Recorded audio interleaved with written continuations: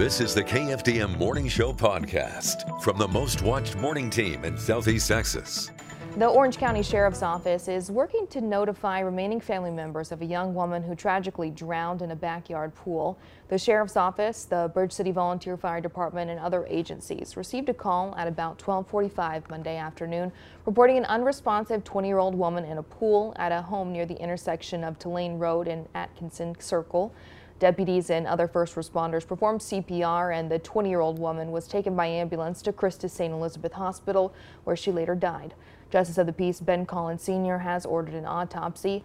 The Sheriff's Office says Tuesday it expects to release the woman's name. Of course, that's today, and we'll keep you updated as that develops throughout the morning. Texas Department of Public Safety is investigating the single vehicle accident involving a box truck. It was reported at about noon yesterday on Interstate 10 East near Smith Road in Jefferson County.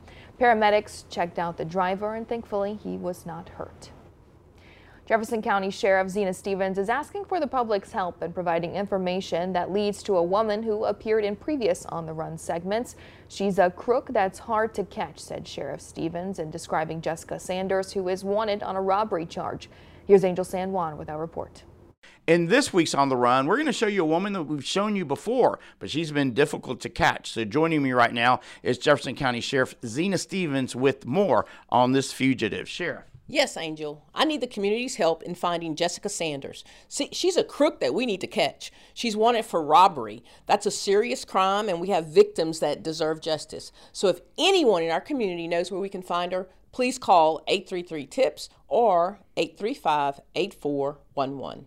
Thank you, Sheriff, so much. And you heard the Sheriff. Call those numbers if you know anything about this person, because remember, you can run, but you can't hide from our viewers. Scary moments for a Port Arthur parent after someone called her threatening to kidnap her daughter. The girl is a student at Bob Hope Middle School, and the caller told the mom Monday that the daughter would be taken from school unless a ransom was paid. The mom immediately called Port Arthur police, who notified the FBI. Investigators determined the call was a scam. Nothing happened at the school, and the child is safe. Six-shooter LD Ray took this video for us. A little boy on the way to the store with his family was violently killed this past weekend when a man ran over him 3 times. As Brittany Ford reports, Houston officials say the guy was drunk and this wasn't his first DWI.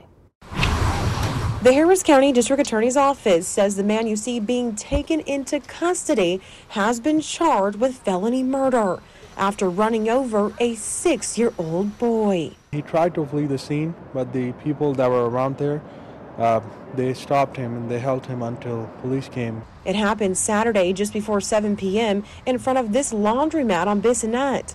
This man, who's asked to remain anonymous, works at a nearby business. The grandfather, out of panic, he was saying, my grandson, and then the driver was not in his senses, so he backed up on him again. So he ran over once and then back onto him. We were out there yesterday with that family, and just the devastation. Sean Tier with Harris County's Molecular Crimes Division says the suspect is a repeated offender. Court documents identify him as 52-year-old Pedro Alberto Hernandez, who has prior DWI offenses in 3 different counties dating back to July of 2015. The individual that killed the 6-year-old, this was his 4th, at least, DWI arrest. If convicted, Hernandez could face life in prison. Tier says the Harris County District Attorney's Office was one of the first in the state to attach a felony charge to a DWI offense. One of the ways they're working to crack down on the issue. What we are doing as an office and with our law enforcement partners is we charge those cases differently. A preventable crime that has left a family coping with a devastating loss. Obviously, it's a very careless act, because if someone in his senses obviously would have stopped, and that incident could have been avoided.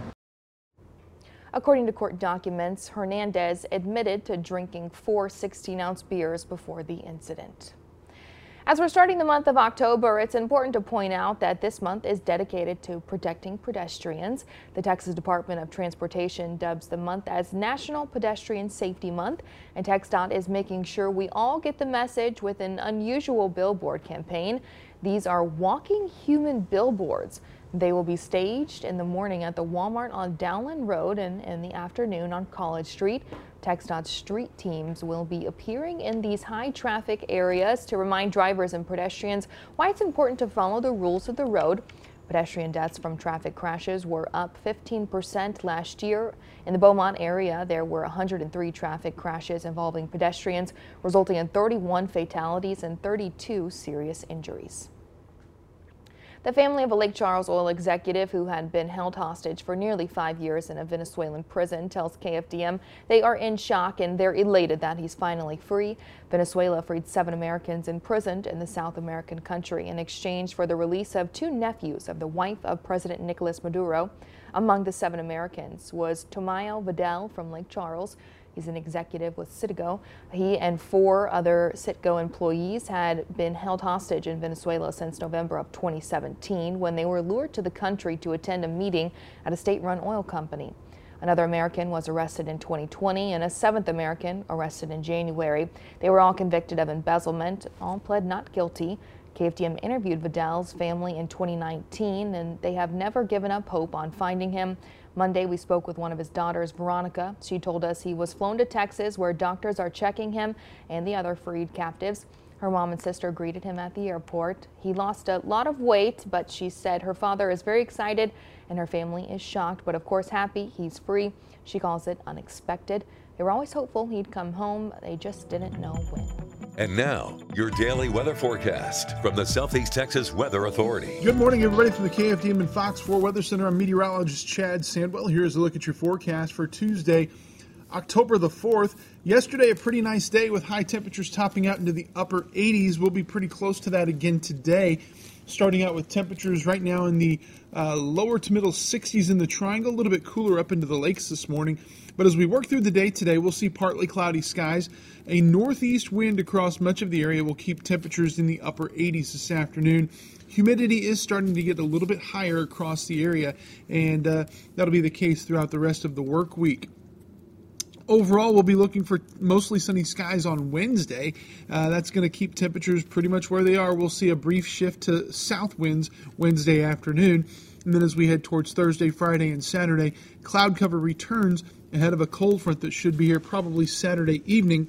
And that's going to bring in some drier air as we head towards the end of the weekend and the first part of next week. Temperatures Thursday and Friday getting up close to 90, and then, of course, cooling off a little bit behind the front.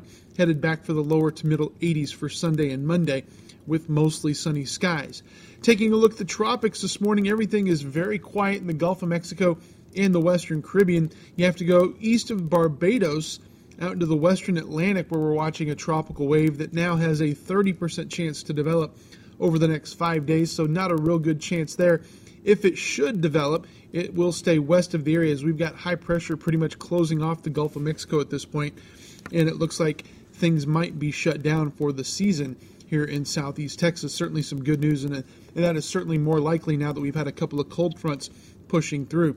We're also watching another wave south of the Cape Verde Islands. That one's going to be moving towards the north-northwest. That one has an 80% chance to develop, but it is expected to stay well out into the open waters and be of absolutely no concern to any landmass in the southeast U.S. or even in the, say, Bermuda or the Bahamas. So certainly some good news there. Let's take a look at the beach forecast today. We've got a high tide coming up at 1:17 this morning, or it did happen at 1:17. Low tide comes up at 5:29. Winds will be out of the east-southeast at about 5 to 8 knots, and the surf running at 1 to 2 feet. So today, there is a low risk of rip currents. The water temperature sits at 76 degrees. Allergy sufferers, another day with high weed pollen, very typical for this time of year. Grass pollen is moderate, and the mold spores are also moderate. And, of course, your sunrise is at 7:11 a.m., your sunset at 6:58 p.m. So let's recap your forecast for this Tuesday. We're going to call for partly cloudy skies. Northeast winds average out to about 10 miles an hour, and temperatures topping out into the middle and upper 80s. Don't forget you can get your forecast anytime online at KFDM.com. You can follow us on social media. We're on Facebook, Instagram, and Twitter. And don't forget to download our free weather app. It's available on your iOS and Android devices. From the KFDM and Fox 4 Weather Center, I'm meteorologist Chad Sandwell. Have a great day. Thanks for listening. Join us again tomorrow for the KFDM Morning Show podcast.